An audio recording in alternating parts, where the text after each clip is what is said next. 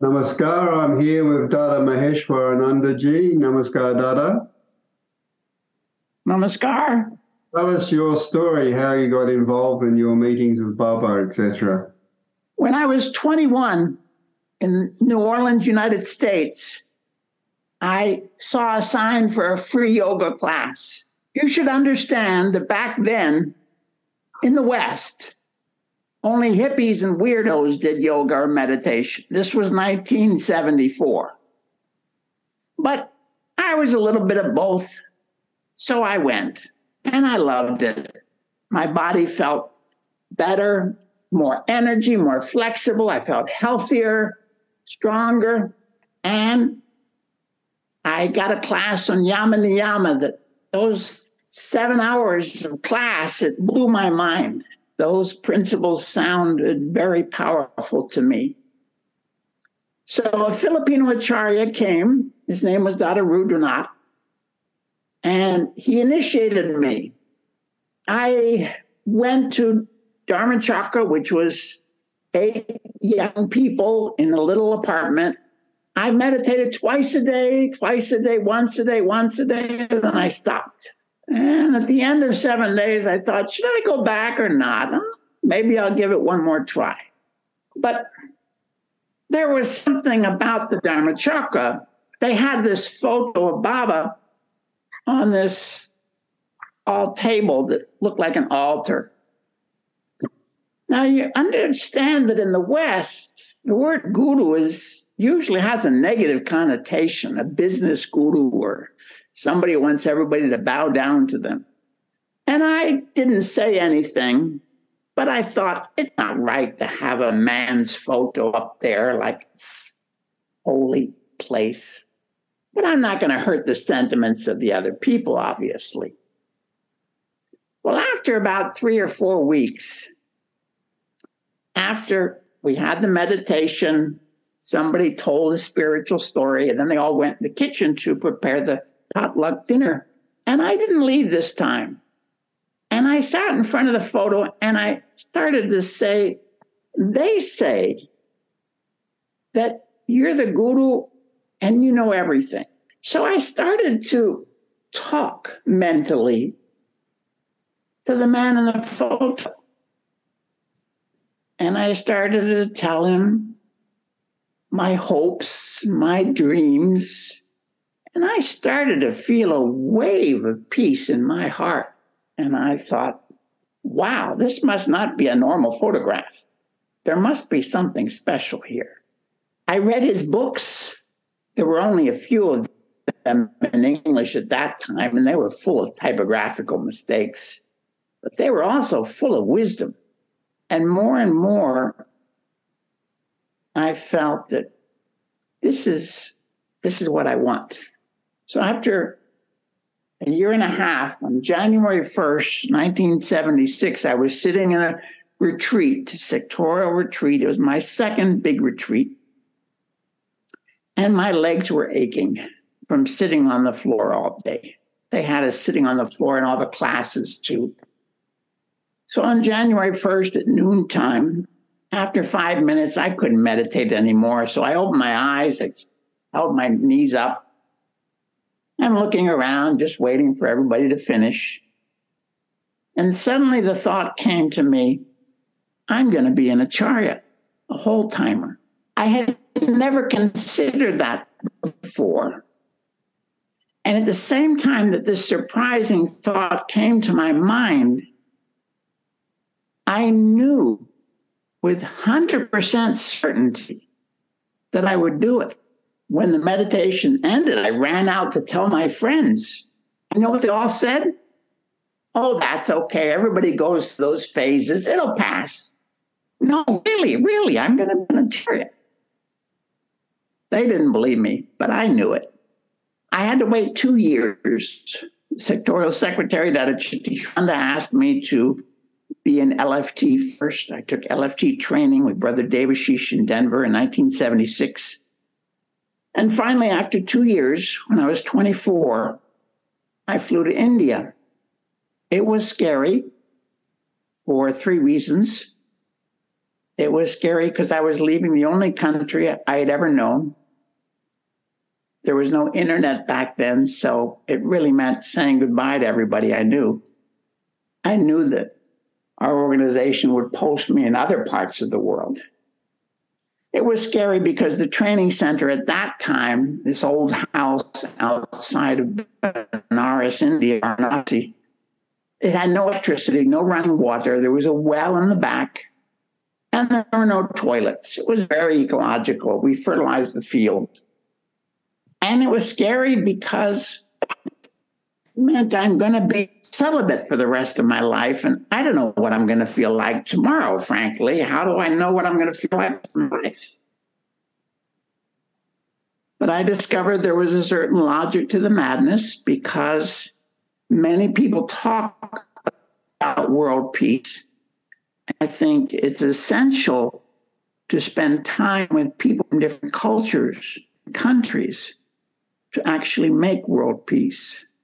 My time in the poverty of the training center meant that I'm comfortable. I can go to any village or slum in the world. I've been there. I know that. And it was also being celibate, I realized, meant that I can work 24/7. I can go wherever I'm needed at any time. In my life, I've worked and lived in 32 different countries. I counted them all. At least a month. I don't count countries I'm just, transiting through or anything. At least a month or many years. I love all 32 countries. But relationships, you might have noticed, take time. And children need not only physical security, they need emotional security. I never regretted my decision. Let me tell you about my first visit with Baba, because when I went to India, 1978, January, I was determined to see Baba first in jail and then go to the training center. In jail, we had to wait for 2 weeks to get permission to go inside. And when we went inside, we would go 2 by 2, and we had 20 minutes each. One brother from Australia, Guru Charan, went with me. He had seen Baba already 2 times previously. I told him ahead of time, there's only one thing I want to remember. I want to give namaskar for 3 people who at that time were blacklisted by the Indian government, and they could not come and see Baba. One was a Didi from Philippines. One was a LFT brother I met in London for one night on the way. And one was sister from the United States. So we went into this room, and of course, there were 3 officers sitting on the right side of the cell with their shoes on, very disrespectfully. They sat in chairs to listen to everything that was said. Prisoner who guided us, instructed us, and we did sastang pranam. Baba was lying on a bed on the left side. There was a little table with a pratik on it. And I saw several piles of newsletters, Ananda Marga newsletters, lying around the room. Baba said at that time that the Ananda Marga newsletters were his food. So we did sastang pranam. He said, get up, come close, come close. He insisted that we sit so close that he could reach his hands around the back of our heads. So for the remainder of our visit, I saw nothing except Baba's face. Names where we're from. I told him that I'm on my way to Benares Training Center to become an acharya, and he smiled. We gave him some rock candy we brought. He kept it and gave us some other to take back to prasad. Then he paused, and I told him that I wanted to convey namaskar for the 3 who were blacklisted, and I told him their names. Guru Charan said that Sister Tapaswini from Australia was also on the CBI blacklisted, and she very much was desired to see him. When he heard this, he closed his eyes, turned away from us, and did a long namaskar in space. Then Baba pointed at the CBI officers in the cell. He said, they have created so many obstacles for my sons and daughters coming to see me. I personally need nothing. And it's not in my nature to ask for anything. But please, when you boys establish Sadhipur Samaj, proud in the world, I want that the first thing you do is do away with blacklists and visas and passports. We both laughed and promised to do so. To explain, for Paramapurusha, boundaries, human-made national boundaries, make no sense. The whole planet is given to us as cosmic inheritance for us to share.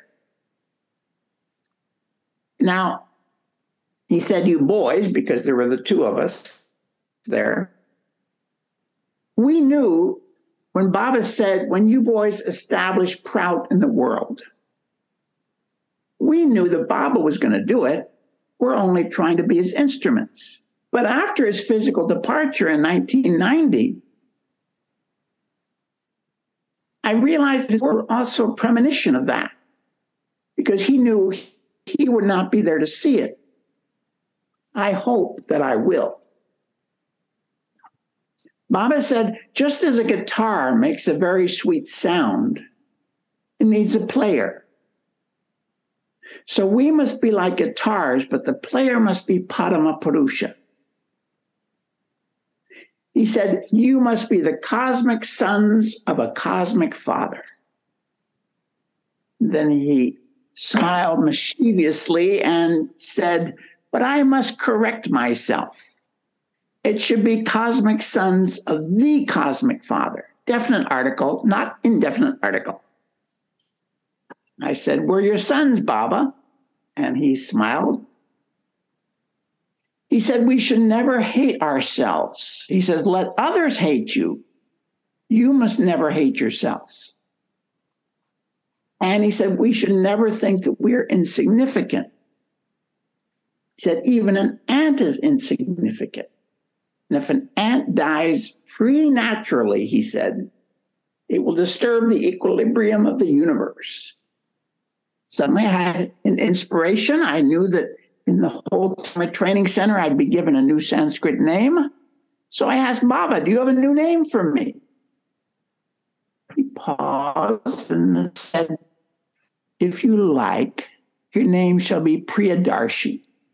It means one who always looks on the bright side of things, an eternal optimist. We asked about Anandamarga schools. And Baba talked about gender segregation in the schools. He said, in primary school, both the genders can be together. It's not so important. And where students have an awakened sense of responsibility, it's fine. However, he suggested that in high school, at the age of adolescence, where the sex instinct awakens, but not yet a sense of responsibility, it's better if the kids are in all girls or all boys schools. Then Baba said, someday I'll write a book about child development. Would you like that? We said yes. Now, of course, during his lifetime, he didn't write that book. But afterwards, they put the book together, Jayanta Kumar, Yoga Psychology. And there's a lot of pages in that book about child development. Suddenly, I heard this voice behind me say, time. I think that sound, indicating our 20 minutes was over, was the worst sound I ever heard in my life. Baba said, you know, in this universe, there are three fundamental factors: time, place, and person. But of these three, time is the most naughty factor. You can do Guru Puja now. So we sang Guru Puja. I watched him. And as we were leaving, he said, make yourself strong with your sadhana, your service, and your sacrifice. So that was a very blissful meeting for me with Baba. I went to the training center right after that. I went only for 3 days in Benares because the police were coming every day. And so the Dada Maheshvarananda asked me and another sister to go to Kathmandu where we would train. Dada Rajaraj, who's now Vichitrananda, was our trainer. And I had 3 months there. And I found it interesting when we went, Malati was in our training center. She was the Jagrati manager. She wasn't there to become a whole timer, but Baba had said she should get tattvic training. She was attending all our classes. And after 3 months, but what was interesting to me is that when we arrived, it was more relaxed than even the Jagratis I had known in the United States. It wasn't very strict at all. But after 3 months, it was a very strict training center. And none of us had ever noticed the switch. The trainer very gently offered, oh, you could try this. You could try doing this. You can try doing this. And one by one, we did all those things, and it became a very, very strict and disciplined training center. So then it was time for my week of SPT, special psychic training. I was the first one in Kathmandu to do it there. But the SPT, you know, for 1 week, you follow certain rules and you go as a mendicant beggar. Not allowed to wear any shoes or sandals, have to wear barefoot, socks, of course. I was given 2 pieces of coarse muslin cloth, the cheapest cotton cloth from the market, the kind they make rice sacks out of, and my langotas too. And every day I was told I had to go a different place. And all I could say was Hari Om Tat Sat, which is a mantra which basically means God is everything. I wasn't allowed to use a comb, wasn't allowed to use oil, soap, wasn't allowed to use toothbrush or toothpaste. We used a neem stick to clean ourselves with. And those are the rules. And when I walked out of the training center the first morning, I was told I have to go a different place every day, can't go the same place. As I'm walking out of the training center, these little kids came running up around me as I'm walking on the road, and they say, hello, mister. What's your name, mister? Where are you going, mister? I smiled, and they happily ran away. But I thought, oh, those are 2 very profound spiritual questions. Who am I? Samba, and where am I going? I'm going back to you, Bob. I thought it very interesting. Well, I had a little aluminum cup, and I found that very quickly that all the shopkeepers, they all had an old coffee can at the front of their store with pennies in it, but not really pennies, 5 paisa, which is much less than a penny, the smallest coin in Nepal. And whenever any beggar would come, they would immediately give 1 coin, and Indian custom dictated that you had to leave if you got something. But if you went to a lot of stores, you could get enough pennies to buy a meal that day. Or it was every day I would give all the coins back to the training center, and any foodstuffs I'd been given, I would cook a fire, and on a clay pot, I would cook it all and eat it. Well, the third day, I went down by the river and took a bath in the river and meditated afterwards. It was lovely. And then I started walking up along this path beside the river, and I came to this very humble village. Two women were sitting on the grass on the bank in front of their little hut, talking. And when they see me, I don't think much. So I paused and I said, Hari Om Tat Sat. And they're looking at me, and my hair looks like a bee's nest by that point, barefoot, white skin, saying this mantra, some kind of holy man.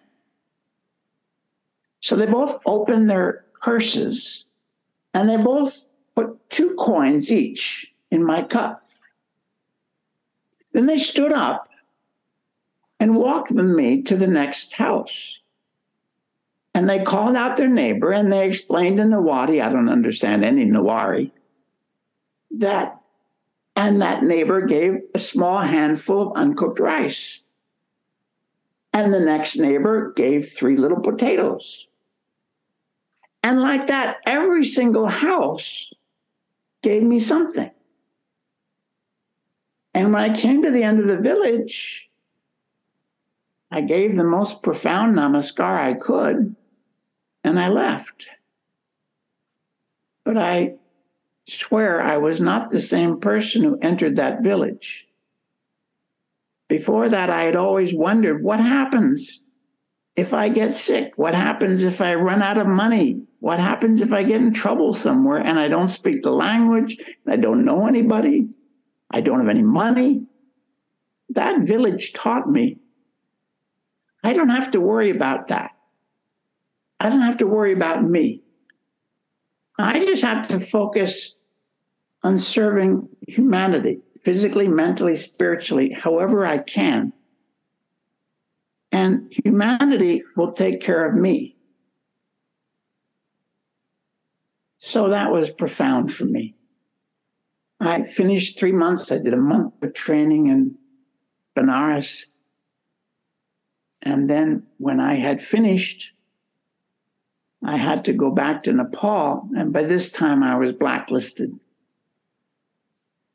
I waited a month, so it had been in total 6 months.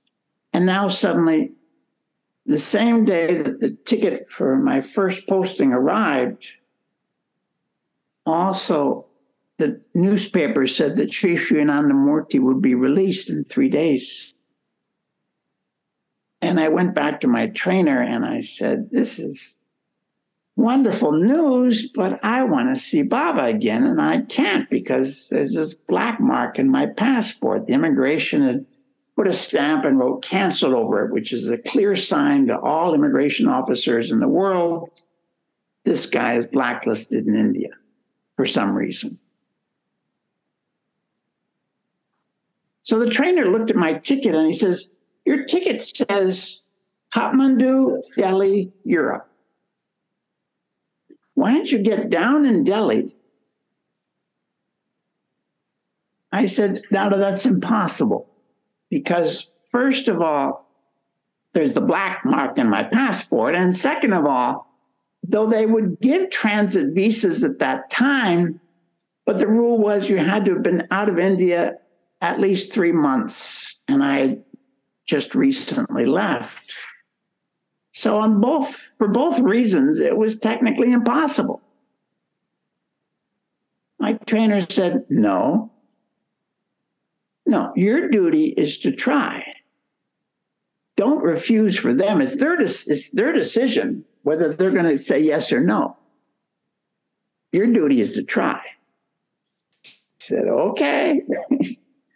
So I had a little green duffel bag with my uniform and little clothes and a couple of Nanda Marga books.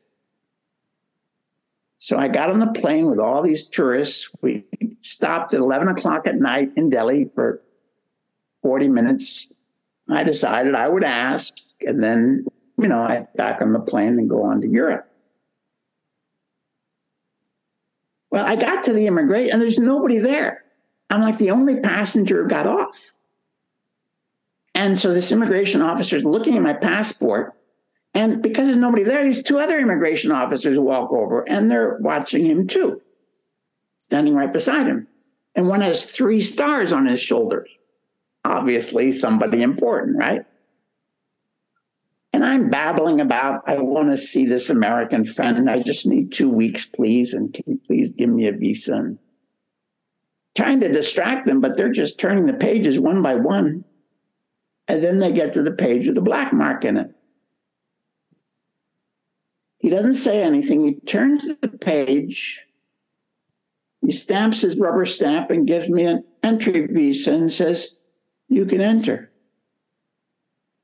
Thank you. And I try not to run, and I try to walk to the entrance, and I get in an auto rickshaw, and I said, "Take me to the train station."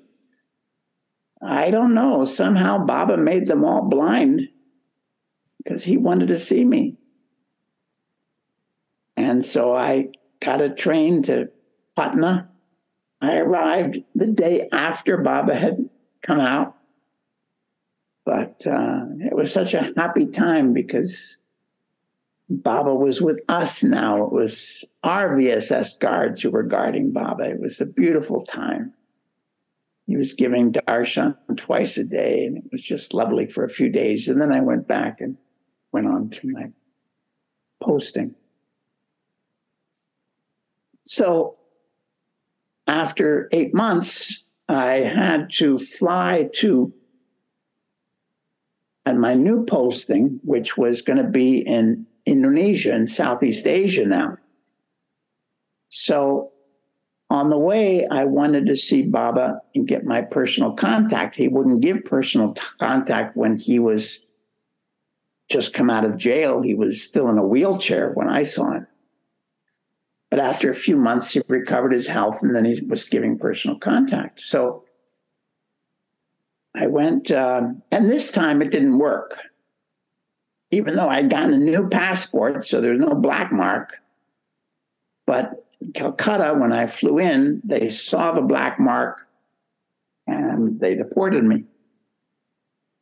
But I had bought the ticket Europe to Bangladesh, Dhaka to Calcutta, back to Dhaka, and then on to Thailand.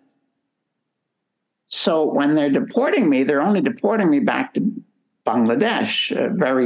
It's less than an hour flight. So when I got there, I went to the border. Well, I found Krishna Sevananda. Miraculously, I only told one person that I was a Nanda Margii, and he was only one of 2 people in the 6 million people of Dhaka that Krishna Sevananda had told that he's an Nanda Margii, and this guy put us together.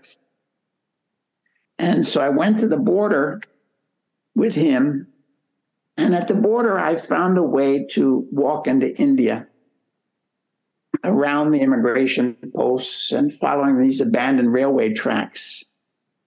So I came to Calcutta, and I got my personal contact. It was in the Rutin Hotel. Baba was giving a lot of pressure to buy his house, Lake Gardens, and there were delays. And so he was staying in a hotel for 3 nights. And that's where I got my personal contact. It was very fast. Ramananda said, do you know how to do Sastang Pranam? And that's my one warning, to remember my Guru mantra. So I said, yes. He threw open the door, pushed me inside, closed the door. I did Sastang Pranam. Baba said, sit close, sit close. And then he started to ask me questions very fast. And I'm a brahmachari, of course, in orange and white, but I want to be an avadhuta very badly. And Baba obviously started referring to that. He said, "Are you ready to do anything?" "Yes, Baba." "Are you ready to take a human skull and kiss it with your lips?" I said, "Yes, Baba." He said, Are you willing to go to a cemetery in the middle of the night with bones all around?" I said, "Yes, Baba." He said, "And could you stay there at 1:00 in the morning?" Without thinking, I said, "With your grace, Baba." And he said, "Very good. Be cent% human. You can go." I thought it lasted less than 2 minutes. Maybe it was 3. But I didn't care. I was in bliss. I got what I wanted. Well, what happened after that was I went to Indonesia for 2 years, and then I went to Philippines. And I was working sometimes in Malaysia. I was in Southeast Asia. And what happened was I needed an operation. A kidney stone had developed. And because of the kidney stone, it meant that I was getting a lot of pain. And we got doctors to look at me, and they said, "What you need is an operation." They didn't have more fancy ways to take out a kidney stone at that time. So I got an operation. They cut me from the front to the back and spent a week in the hospital. I really needed the painkillers. And then I spent another month recovering. But for me, that month, or 6 weeks or so recovering, it was a spiritual retreat. I was growing physically, mentally, and spiritually. And I felt that Baba was with me all the time. They even got me a little ear so I could hear kirtan all the time. So after a few months, I guess it was almost a year after the operation, I visited Baba again in India. I attended reporting sessions.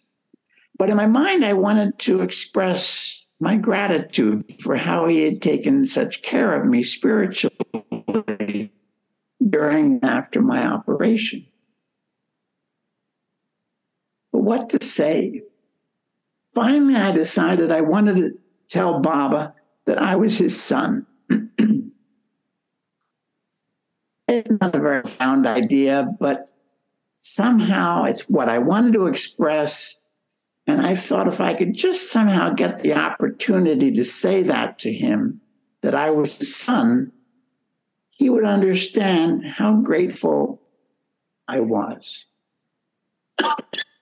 So the next day in reporting, Baba suddenly mentioned something about English. He quizzed all the workers there and said, "Who of you has English as your mother tongue?" Most of the workers are from India and a few other countries.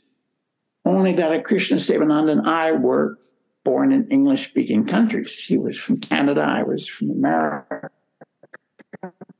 United States. So Baba asked us to stand to one side. And then he proceeded to ask us both several questions about English.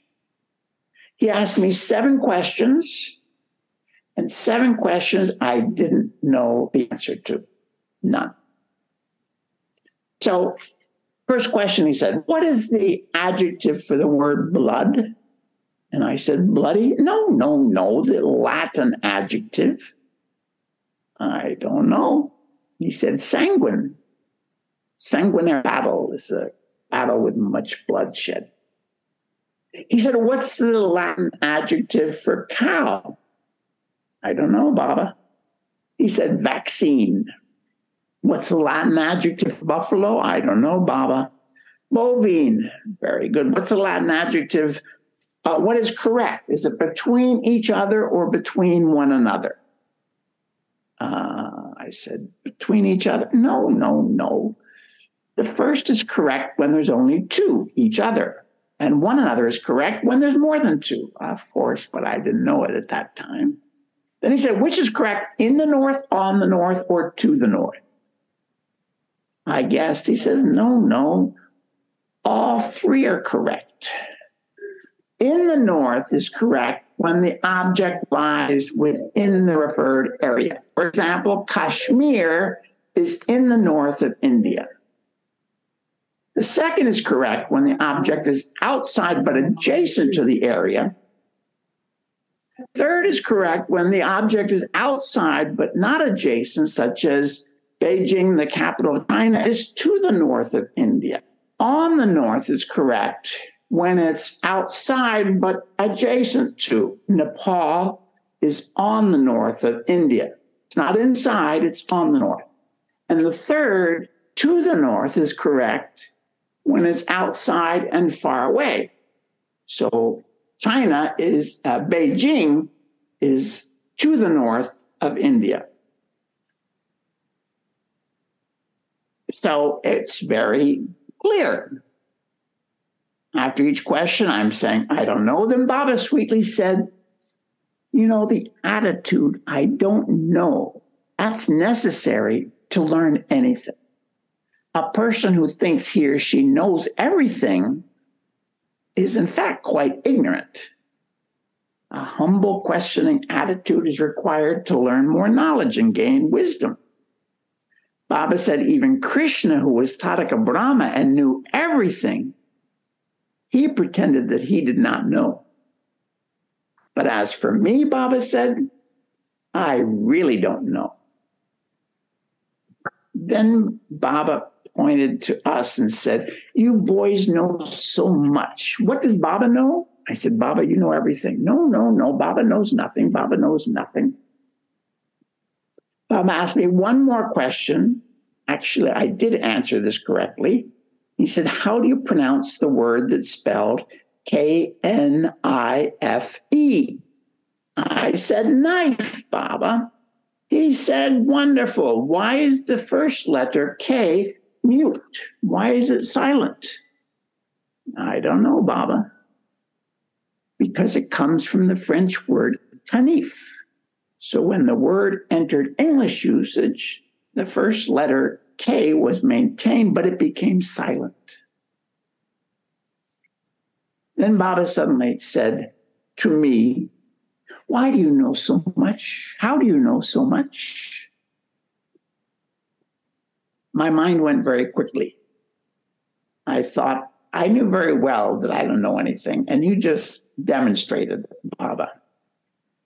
But instead of saying that, I suddenly boldly answered, because I'm your son, Baba. Baba said, what?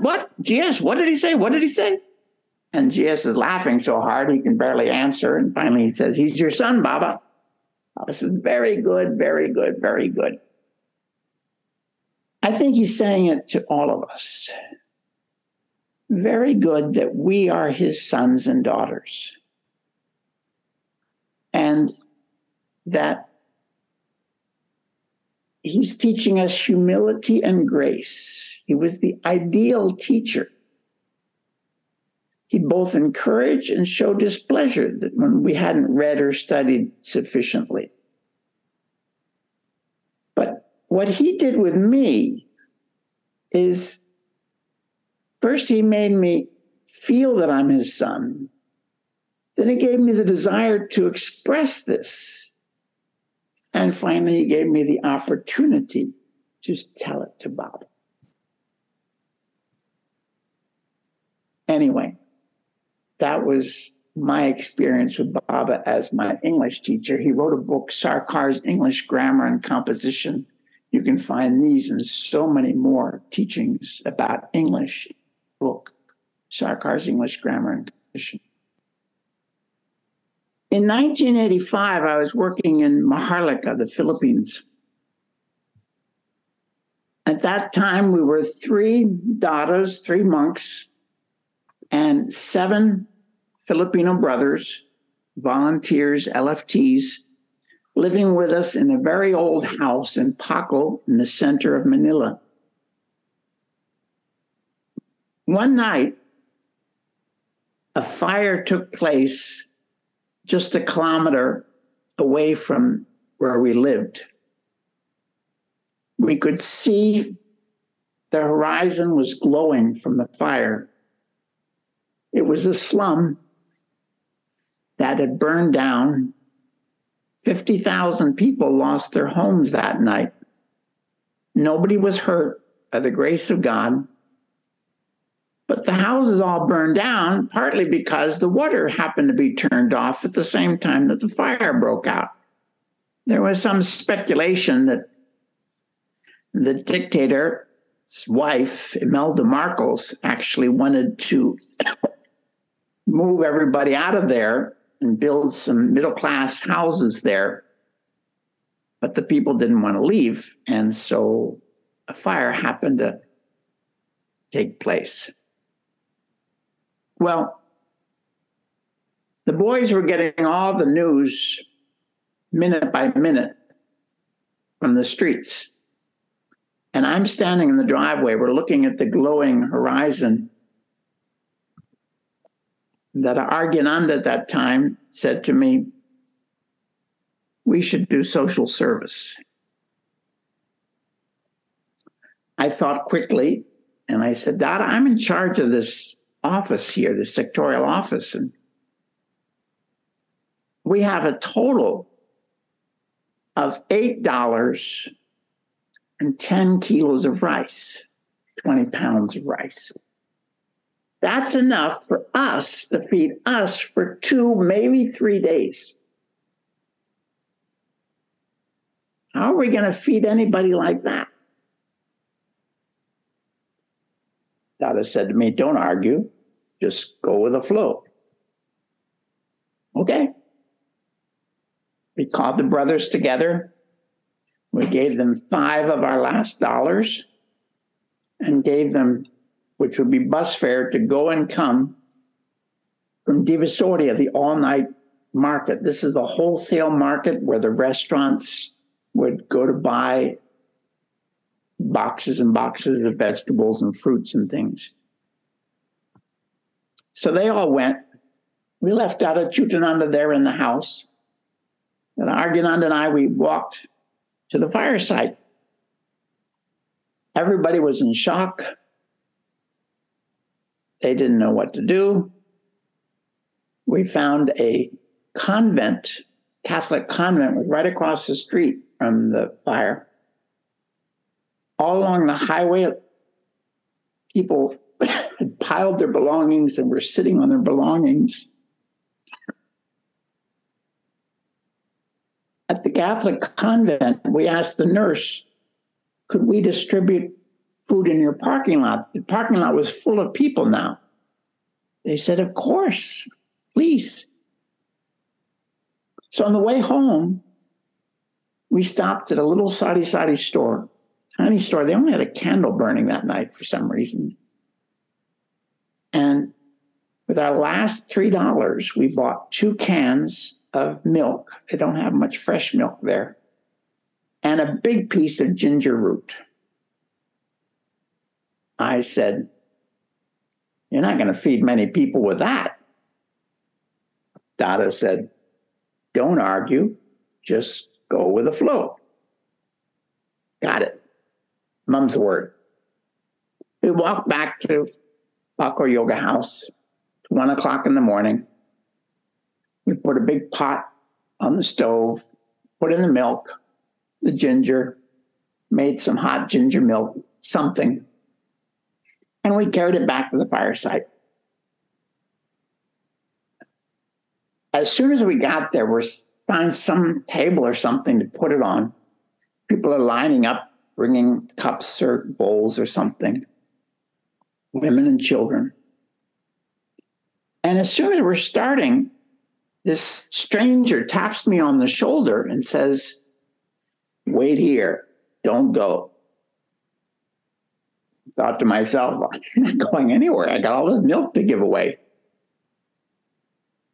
Well, 20 minutes later, when the milk is finished, the same man comes back and he says, "I was so inspired by what you guys are doing that I just bought $200 of bread rolls."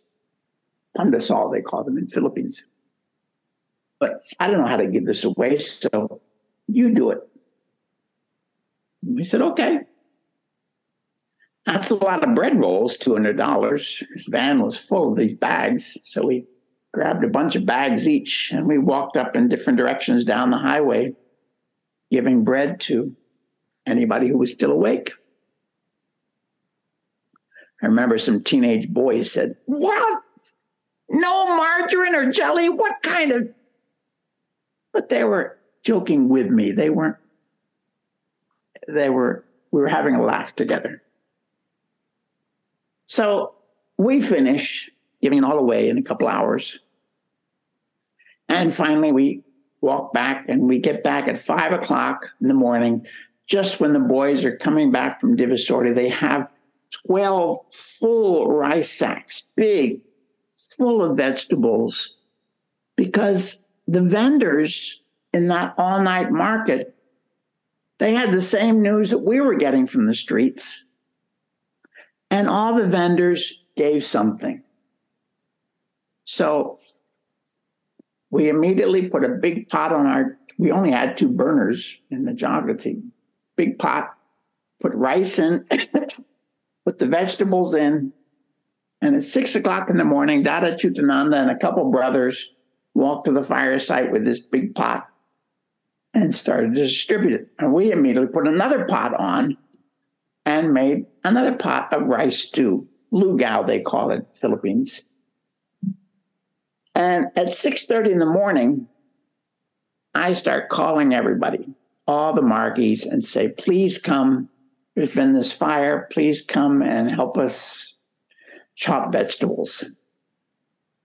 And they came. And they have kirtan going on a little tape recorder, and they're telling stories, and everybody's happy chopping vegetables and cooking. And immediately then I started calling everybody else we knew.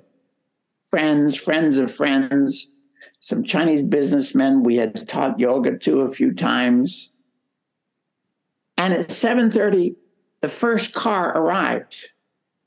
They popped the trunk, 50 kilos of rice sack, boom, and they drove off. Now we got rice.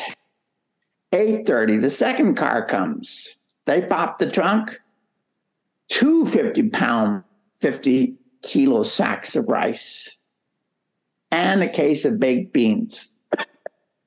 Everything went into the rice stew. We never served breakfast. We didn't serve lunch. We didn't serve dinner. From 6 in the morning until midnight, we continuously served lugao, rice stew, for 3 days and nights. I know, because that's all we ate for 3 days and nights too. I remember. Finally, on the 4th morning, the government finally started to provide cestas básicas, basic foodstuffs, to the victims of the fire. And they had immediately started rebuilding their homes, many of them. Some had gone to live with relatives. The emergency was over now. They could cook for themselves. But what was interesting was the national newspaper at that time, the biggest one, was called the Bulletin Today.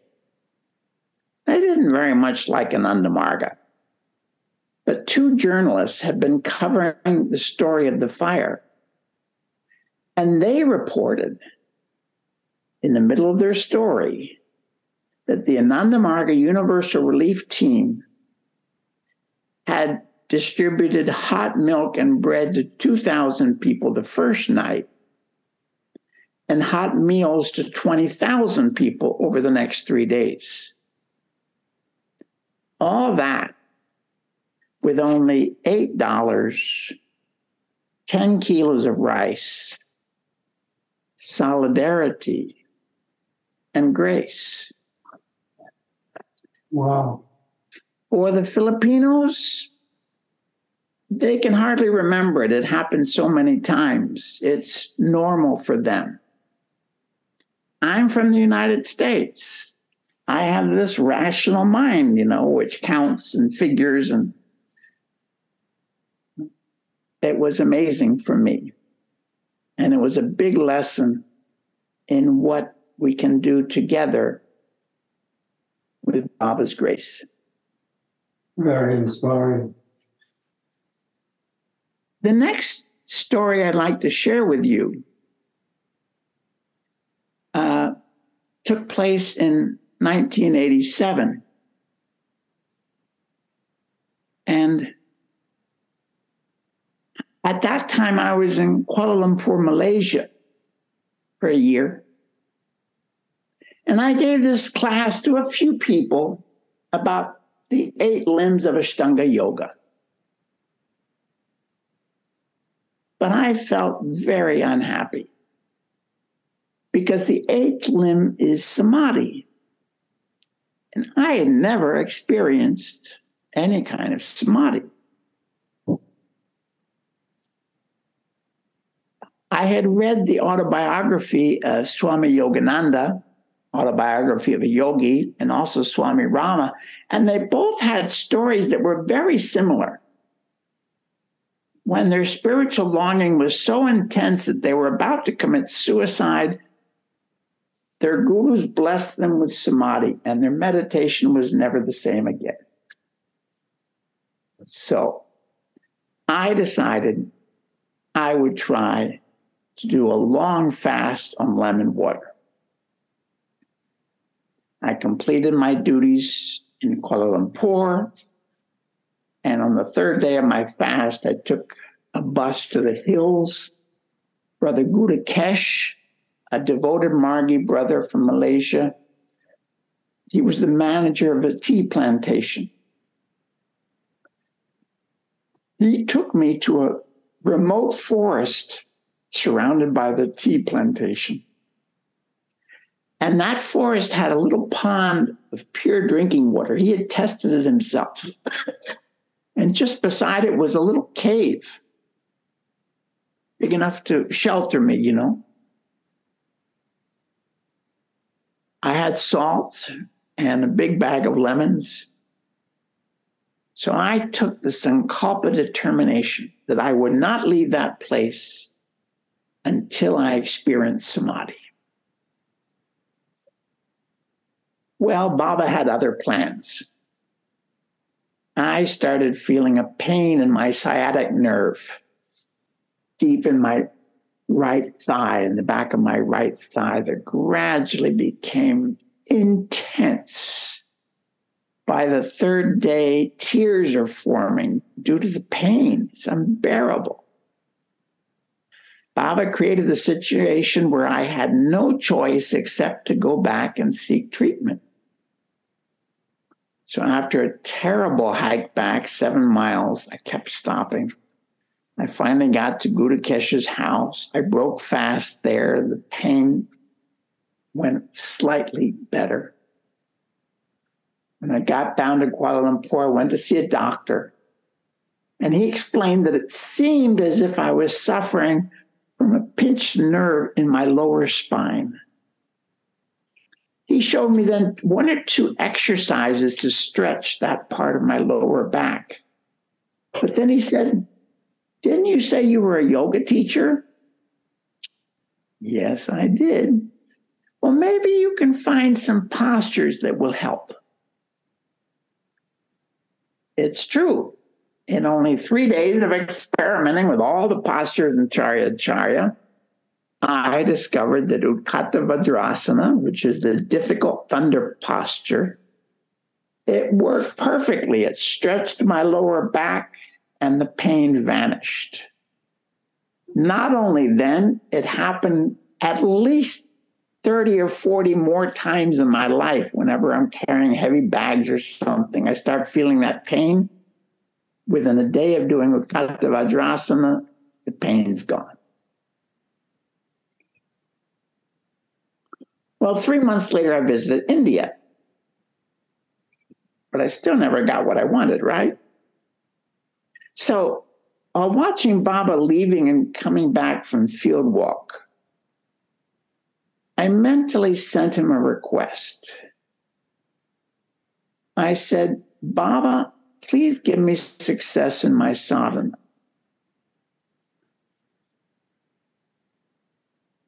After one day, I thought, this is really stupid. Baba, I want you. That's all I want. The next day, June 3rd, 1987, I got the chance to attend Baba's seminar class on yoga psychology. In the downstairs hall of his Lake Gardens residence, only about 30 senior avadhutas were allowed to be present for this particular class. As he sat down, he said that he wanted a volunteer to come beside him for a demonstration.